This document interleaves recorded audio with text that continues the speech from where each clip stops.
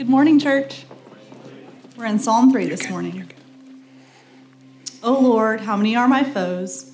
Many are rising against me. Many are saying of my soul, there is no salvation for him in God.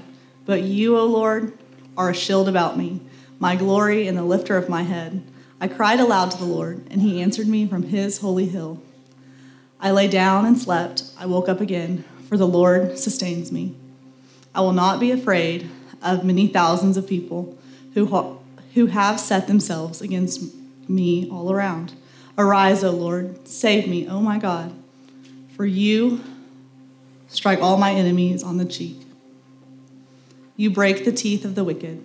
Salvation belongs to the Lord. Your blessing be on your people. This is the word of God. Thank you, God. You may be seated. Thank you, Charlie, for reading. Reagan, I don't know, did you read Psalm 3 this week and use that to prepare? I feel like there was a lot going on between those songs and our message this morning. Well, good morning. My name is Ryan. I'm one of the pastors here, and I feel a little bit annoying saying that every single week, the same thing over and over. I don't know how y'all feel, if you feel annoyed by it, but there's just so many of you that are new, so many of you that I haven't got to meet. So if I haven't got to meet you, if we haven't passed by each other in the halls, please, you're welcome to come say hi after service. I'd love to meet you. But it is true. My name is Ryan. I am one of the pastors here. So I guess I'll just keep saying it. We don't have like this set plan to just go step by step through every chapter in order of the Psalms, but we've been praying and we've been considering what to do in the coming weeks. And so it just happened that the Lord brought us into Psalm 3, and we will be in Psalm 4 next week. So we'll see what happens after that. But one thing about Psalm 3, it begins with many, many troubles. And we know that when we see a word repeated, that's important. And many is repeated 3 times in the first 2 verses.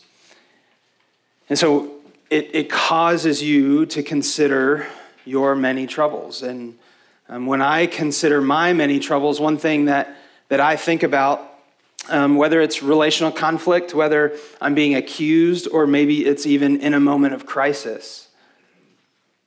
But when I'm feeling these many troubles, I tend to blame myself.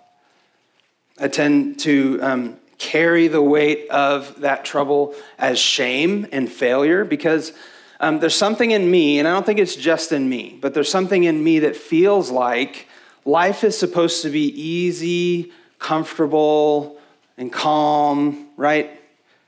That I know that that's kind of like what we're all going for as Americans, that like leisure is this pinnacle of the American life. But also we think that, I have Jesus now, so everything's just supposed to be peaches and butterflies. Sorry if you're allergic to peaches. But we have this thing in us, I feel this thing in me, that it's just got to be easy. And if it's not easy, that means I did something wrong. If it's not comfortable, then there's something about me that messed it all up. Am I the only one here? Yeah. I think I know who that was. And so when life is not easy, comfortable, and calm, it's my fault. I failed. I'm incomplete. I'm not enough. And while that is true, I am incomplete. I am not enough. What that does to me is it takes those external moments, the circumstantial crisis, and it multiplies my troubles by now giving me an internal crisis. And our troubles multiply. And many are saying, there is no salvation for him. And so, I think when we come here on Sunday mornings, one question that we probably are wanting answered is, okay, if I understand the gospel rightly and I believe that Jesus died for my sins and I'm saved. What do I do tomorrow? Like, how does that matter for my life? I can believe in a true thing and then just move on like nothing happened. Last week we called that suburban rebellion. That there's just this thing in me that's like, okay, yeah, I'm fine with God. I'm just going to do life on my own. And our mission statement, or our vision statement rather, here at Redeemer is that we seek to be a multiplying church family that lives and learns the good news of Jesus. How do we do that? And so when we consider our many troubles, how do we respond? Psalm 3 is written on the backdrop of a story just like this. If you have a Bible or you want to grab the one that's in the chair in front of you underneath, there might be one, or you have a pocket computer, you can just pull one up on that. 2 Samuel 13 through 16 tells this story. Now, I'm going to be referencing a couple of specific verses, but I'm not going to be walking through those 4 chapters because that would take the whole hour and a half that I have. Somebody caught that, thank you. But 2 Samuel 13 through 16 tells this story, a story that on the surface might not sound familiar, but when we get into it and we feel it, then we start to relate. It's a story of sin, a story of brokenness within the family, a story of multiplied trouble that sent ripples and shockwaves throughout the nation of Israel. And so King David, king of Israel at the time, King David had many sons. I know Father Abraham had many sons. He's not the only one. King David, he just didn't have a song, but he had many sons too. One of his sons, Absalom, had this strong sense of justice about him. And one of Absalom's brothers, another son of David, violated his own sister and treated her shamefully and abused her. And Absalom, with this strong sense of justice, instead of depending on God, took matters into his own hands and killed his brother. And in this moment, he became estranged from his father David. He fled Jerusalem. And it was in this estrangement and in this like separating himself from the family unit, separating himself from the presence of God, that Absalom then began to grow some new desires, not for revenge, but for power. And so when he came back to Jerusalem, David wanted to seek reconciliation. He came back to Jerusalem and he placed himself on the gates of the city of Jerusalem. Now, at the gates is where the judges would stand.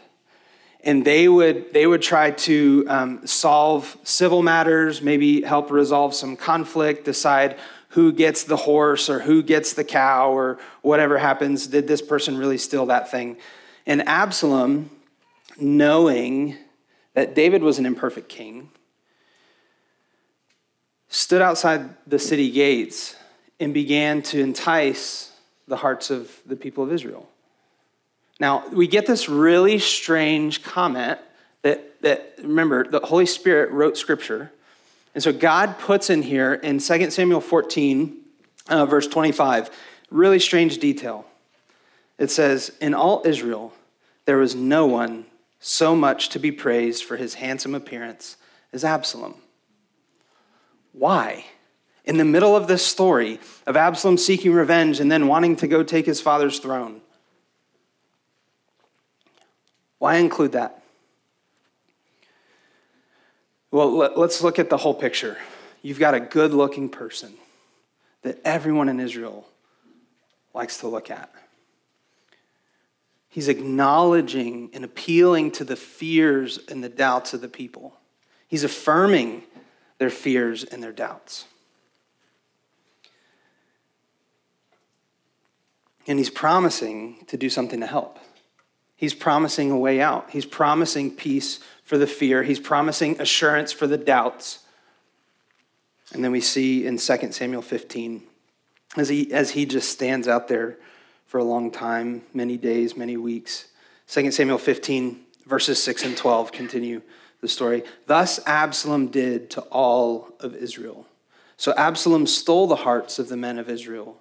In verse 12, and the conspiracy grew strong, and the people with Absalom kept increasing. And so eventually we learn that the people of Israel, the nation that God chose David to lead, they turn on this chosen king. And not only that, but his once loyal generals of his military and his counselors in his council betray him. A king betrayed by his own people. Sounds a little familiar. But it was on this story, in the midst of this coup, that David sees the need to flee, to save his own life. And so he leaves God's holy city of Jerusalem. He leaves his throne. He leaves his crown. He leaves his position. You see, Psalm 3 was penned by David, but it's lived by every one of us. This story of pain, of conflict, of family strife and brokenness. We may not have these very specific, tangible moments, but we know what that feels like. We know the pain that comes with family brokenness that never goes away. It was 5 years between when Absalom killed his brother and was reunited with his father, and things were never right. Psalm 3 comes out of a very human experience so that it can enter into our very human experiences. Psalm 3 encourages us to hope, and it guides us to pray. And here's our main thought. Psalm 3 leads us to battle through prayer as we hope in the King. And I'm not talking about David. He's dead. I'm talking about hope in the King of heaven. And so remember, we can't take an Old Testament passage and then just throw Jesus into it and see him where we want to see him. We've got to be responsible readers. And so we're going to walk through that process. And we're going to look at this story and understand David's whole story. Whenever it says a Psalm of David, we're meant to recall our memory of David's story. Because David shares a lot with Jesus, as we'll come to find out. And so here's how Psalm 3 will lead us to battle through prayer. There's this 4-stage prayer in Psalm 3. First, we confess our troubles. We remember God.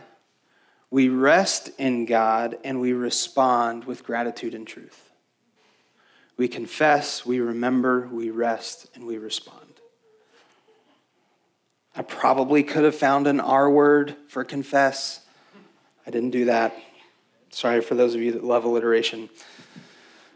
Let's look at how Psalm 3 leads us to confess. Verses 1 and 2. O Lord, how many are my foes? Many are rising against me. Many are saying of my soul, there is no salvation for him in God. One of the virtues of our current culture, like in the world, is this value that it puts on honesty and transparency and vulnerability. And yes, you heard me. The world has something virtuous about it. It gets something right. But it doesn't get it right because it discovered it or it came up with it.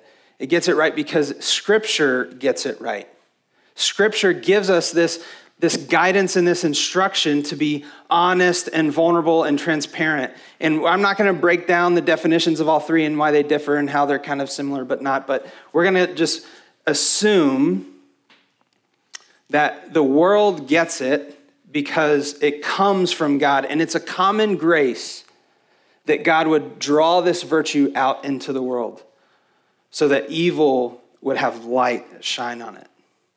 And that people would be set free through this virtue of transparency and honesty. And so the world gets it right, but more importantly, I do want to point out, you get it right. When I think about Redeemer, when I think about this church, and I look at you guys every week, and I don't know all your stories. But when I look out every week and I remember your faces and your stories through the week, I'm reminded of 1 Peter 1, verses 1 through 19.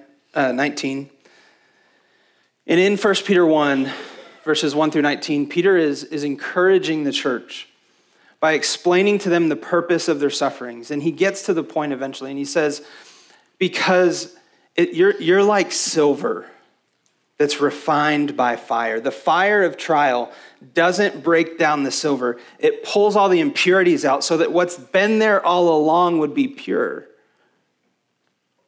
So I've watched many of you suffer. I've walked with many of you suffering. I know firsthand some of the deepest pains of your life.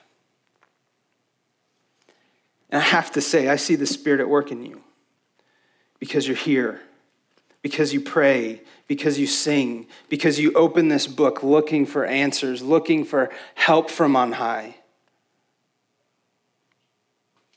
And you don't forget the gospel. And so when I look every single week and I know your stories, I'm encouraged because the fruit of the Holy Spirit is being born here in Redeemer. And it's not that you're just nice to each other. It's not that you don't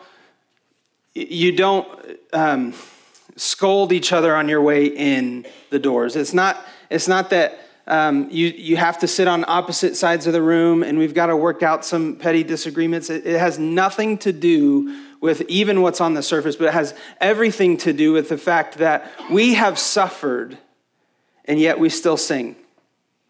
We have lost and yet we still praise. We have been beaten and attacked by trial and test and trouble. And yet, week in and week out, every evening and every morning, your faith endures. And I'm not here to applaud you. I'm here to say thank you, God, for bearing the fruit of the Holy Spirit in this church. And as I was reading through this, I genuinely felt encouraged and reminded of this, that we latch on to this truth, that our hope is not in our circumstances. We don't hide from things being difficult and uncomfortable and painful, but we hope in Christ the King. Okay? Psalm 3, at the end of verse 2, gives us this new Bible study technique. We've talked about contrast and parallel. There's a little bit of that here. We've talked about that rhythm and rhyme. Remember, we've got some of that showing up in Psalm 3. But what we see in Psalm 3 is the introduction of a new Bible study technique. We see the Selah. If you do any Google research on how to pronounce that, it's going to say Saleh or Saleh.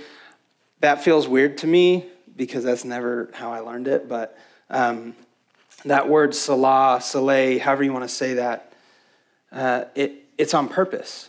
And we don't know exactly what it means. There's no inscription on the bottom of the scrolls that says, here's what this word means.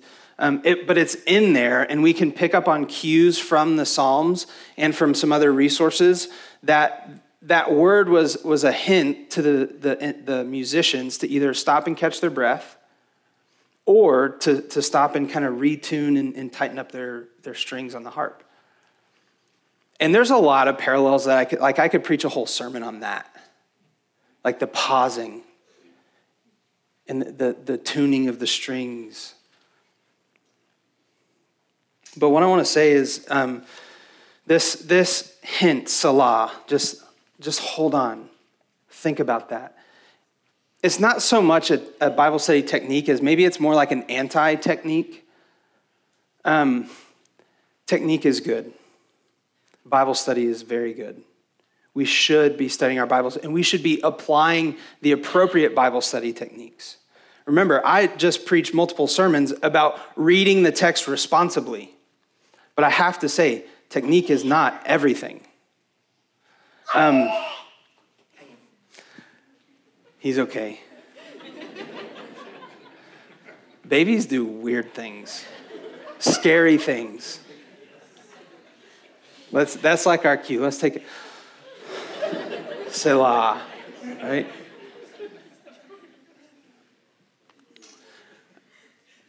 This anti-technique reminded me of, I used to play on the high school golf team. And when I say that, like I never amounted to anything on the high school golf team. I just played, that's right. We got our JVers over here. I was a senior on JV. It's okay. I'm not insecure about it anymore. But I worked hard. I tried. I got lessons from a professional, and all of that was to master my technique, to form that muscle memory that made technique more permanent, more reliable. It didn't do me any good. It was fun. I enjoyed golf more, that's for sure.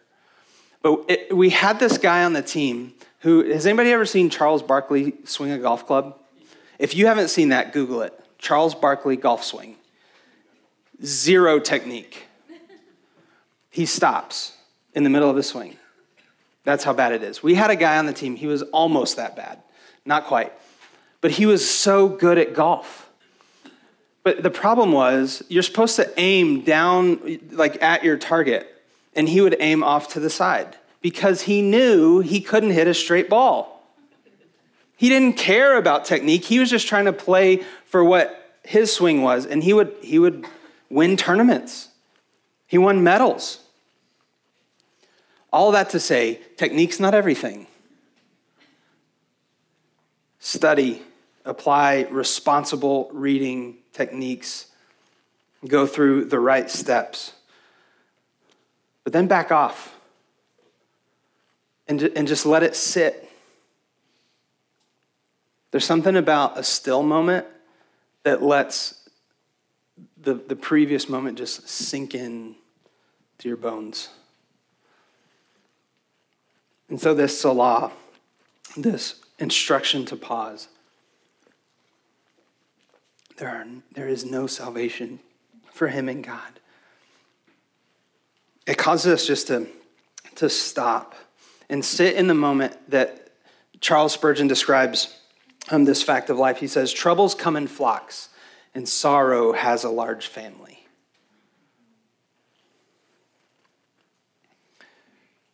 We have to stop and let Scripture interpret us and not stop trying to just squeeze meaning out of it and try to get everything out of it you can in hopes that you fill up that incompleteness in yourself. What's real is that trouble isn't going anywhere. So what are we going to do? Trouble's not going anywhere. What are we going to do? We're encouraged and guided to battle through prayer as we hope in the King. So we've learned that Psalm 3 tells us to confess our troubles to God, to remember that he's with us and he works for our good, right? To be honest, but don't get caught up in your troubles. Don't just perseverate on them and stay there. Let's read verses 3-4. But you, O Lord, are a shield about me, my glory and the lifter of my head. I cried aloud to the Lord, and he answered me from his holy hill. Can I just pause right there? From his holy hill is, on purpose, you got it right, a direct reference to Psalm 2. Look at Psalm 2, verse 6. As for me, this is God speaking, I have set my king on Zion, my holy hill. Well, where's David? David's in the wilderness. The holy hill, Zion, the city of Jerusalem. He's not there, but David knows and is fully aware that when he cries out, God, who is on the holy hill, the King of heaven and earth, will answer him. Why? Because he is a shield, he is our glory, and he is the lifter of our head. Verses 1 and 2 invite us to come face to face with our reality, right? That I'm incomplete. That feeling, that sense that I guess only I'm the one feeling. Because remember, someone was like, yeah, you're the only one. And so I'm in good company with David. But this feeling and sense of incompleteness and failure is meant to be drawn out of us in verses 1 and 2, and then verses 3 and 4 show us, yeah, but God. So let's look for a second at these three descriptions of God in Psalm 3. A shield about me. That word about, right? He's not just a shield that we hold in front, keeping us vulnerable from attack and behind. And he's not a shield on both sides, leaving us no hands to fight with or do anything with. God, in his power, his safety is all-encompassing. We are engrossed in the security of our Father. It's like a cage diver on Shark Week. You remember those? Any Shark Week lovers? 3 of you. Okay, the bull shark, the most aggressive of the sharks. It's like a cage diver, trapped inside this steel cage, dropped in the ocean, surrounded by the world's most aggressive sharks. Is protected on all sides. They should be scared. They're scary sharks. You didn't know that I knew my sharks, did you? I watched Shark Week. Our enemies and our troubles might scare us, and they can still beat up against the cage. They can still bite the bars with their sharp teeth. But we're safe. We're held secure in the hand of our Father. You are a shield about me. My glory. God is our glory. Yes, because Genesis 1 says that we are made in his image. That is true. But the connotation here in Psalm 3 is not just because there's this innate God-like design or God-given design that is just given to us. But God is my glory. God is our glory because he delights in us. The God of the universe zoomed into this tiny little planet with these tiny little people on it. And he gave himself up for them. These messy little broken people that are so incomplete and so needy. And he made us to where our dependence brings him glory. We need God to fulfill in us what is so empty. And that is why he is our glory. I don't have to beat myself up for being incomplete anymore. You don't have to beat yourself up for failing, for not being enough. Because God made us complete in our joy because we are dependent on him. Let's look at 2 Corinthians 12:9. It's going to be on the screen. You don't have to turn there. But he said to me, this is Paul writing to the church, explaining this prayer that he was having about this recurring problem, this trouble that seemed to multiply before him. And this is how God responds in prayer to the Apostle Paul. But he said to me, my grace is sufficient for you. The fact that I look down on you from heaven and I love you and I'm captivated by you and I pursued you, that is sufficient for you. Because my power is made perfect in your weakness. Now, Paul commentates on that. He says, therefore, I will boast all the more gladly of my weakness, so that the power of Christ may rest upon me. You are a shield about me, my glory, the lifter of my head. That phrase, lifter of my head, has 2 meanings. As it's written, there's a double meaning there. I think smart English people, Brian, correct me if I'm wrong, that's a double entendre. Not in my notes, so could be super wrong about that. But the first meaning is that God being the lifter of our heads. Imagine a little boy having failed miserably, made a huge mistake, purposely might have thrown a rock through somebody's window, and walks home in shame and guilt, and his father lifts his head. I know that so many of us just need our Father just to lift our head.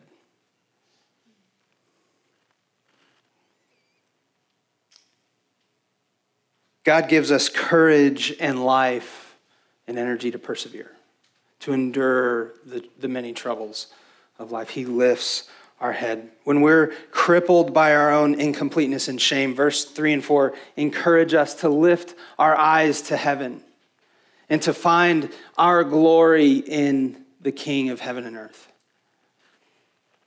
The second meaning is, the phrase could also be translated, he restores me. So the lifter of my head, or he restores me, is the other sense that it gives. And this is a direct reference to the situation in the moment where David is the king, but he fled his throne and he's in the wilderness. David is clinging to a promise that God will restore him back to his throne with his crown.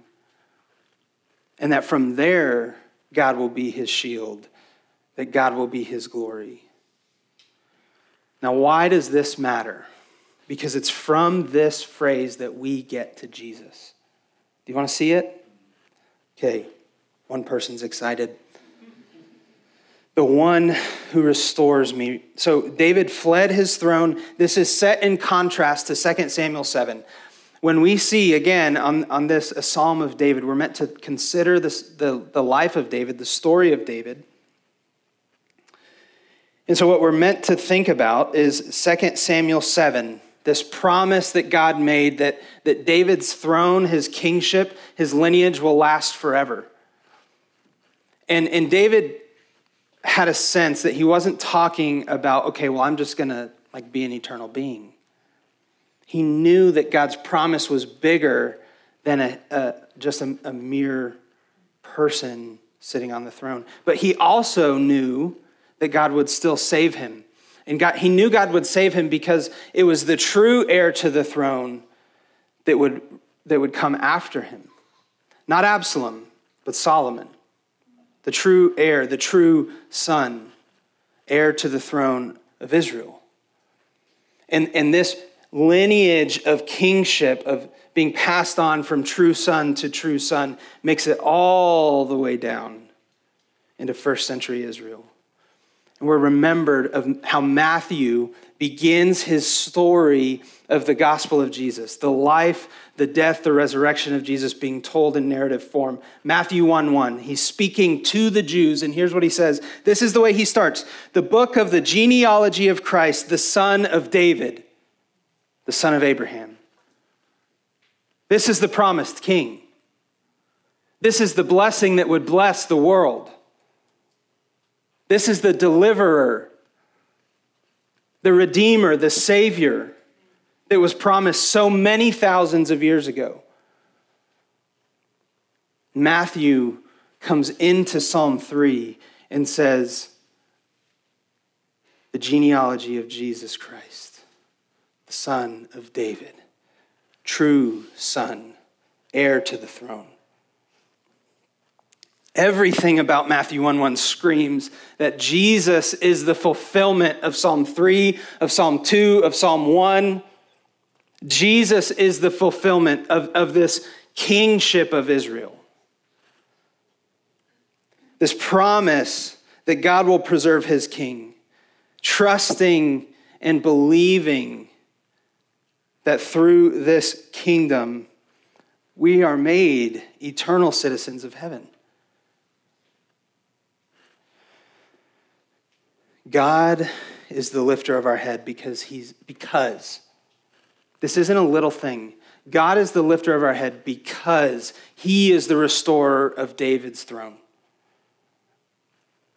God is the lifter of our head because it's through David's kingship that Jesus is not only lifted up on the cross in victory over Satan's sin and death, but he's also lifted up from the grave. And he's ascended into heaven, and he's seated at the right hand of the Father. Jesus, king over all creation, is seated. He is not anxious about our many troubles. because he knows that his kingdom will endure forever. He knows that he is a shield about us, that he is our glory, and that he will lift our heads. And we lift our heads in hope to this eternal King. At the end of, can't forget this part.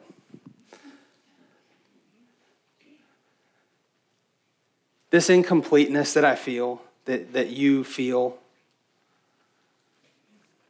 we ought to lean into that like Paul says in 2 Corinthians 12. Because Jesus fulfilling Psalm 3 is a reminder of what we do with this incompleteness, that we look to him to fulfill what's lacking in us. And I'll tell you, this is only for those of us who know we're incomplete. Like, I can be okay. I don't have to be afraid not being enough. Because the salvation of Christ is only for incomplete people. The salvation of Christ is only for people who know exactly what shame feels like, who only know what it means to be low, who only know what it means to not be enough, to be a failure, to be incomplete.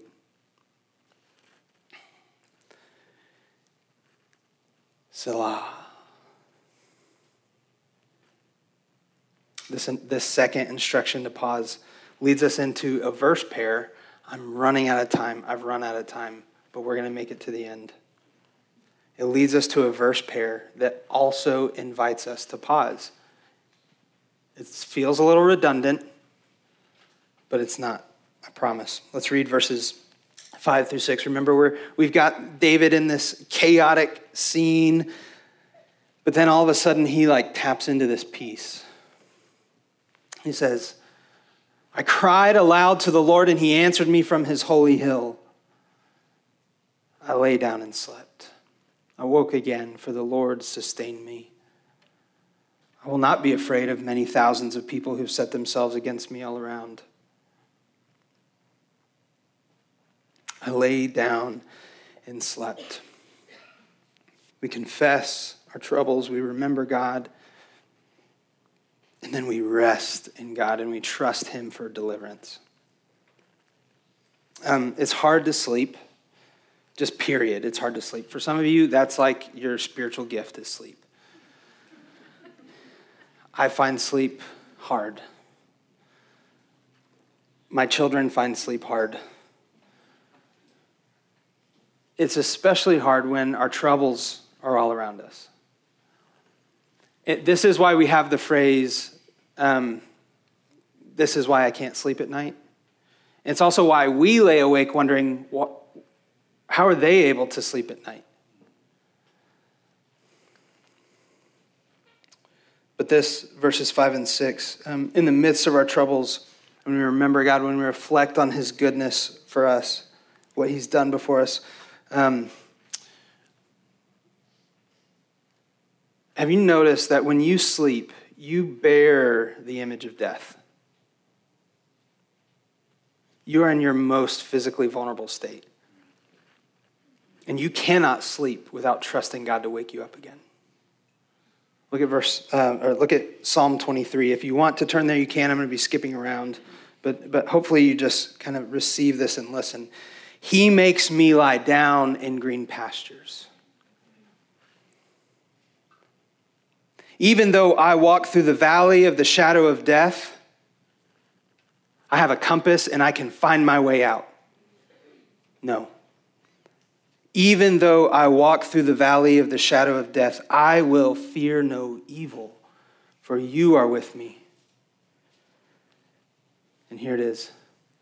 You prepare a table for me in the presence of my enemies.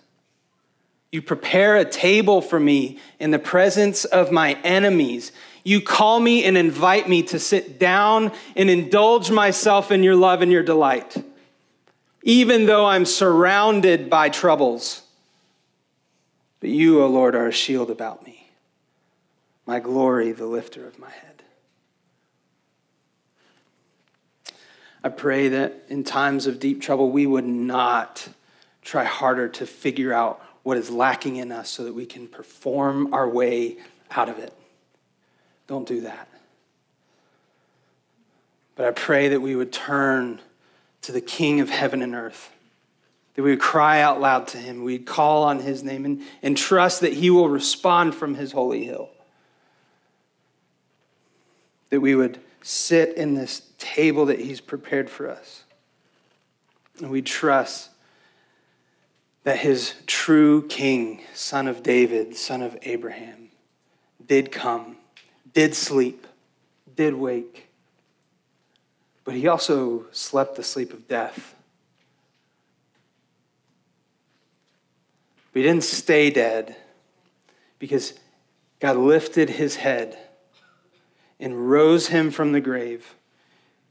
He's seated at the right hand of the Father, from where he reigns on high.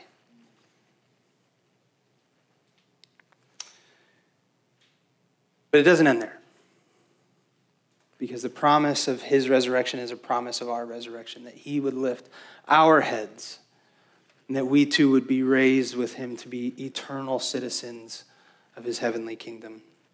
We confess, we remember, we rest, and finally, and for all of our days, we respond with gratitude and truth.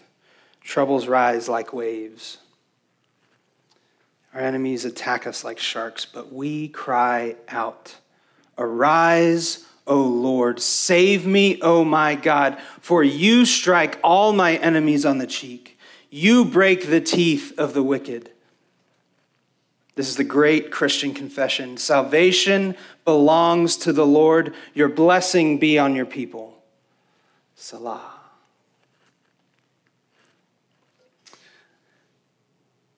A cage diver during Shark Week really, truly has no reason to be scared.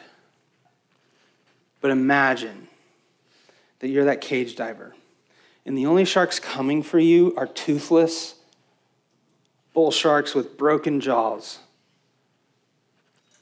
What do you have to be scared of? This is what Jesus' victory on the cross and his ascension into heaven after his resurrection, this is what it does. It makes our enemies toothless. They're powerless. They cry out. They heap doubt on us. The greatest temptation we have is to doubt God. And that's the best they can do. They can still scare us, but they're powerless.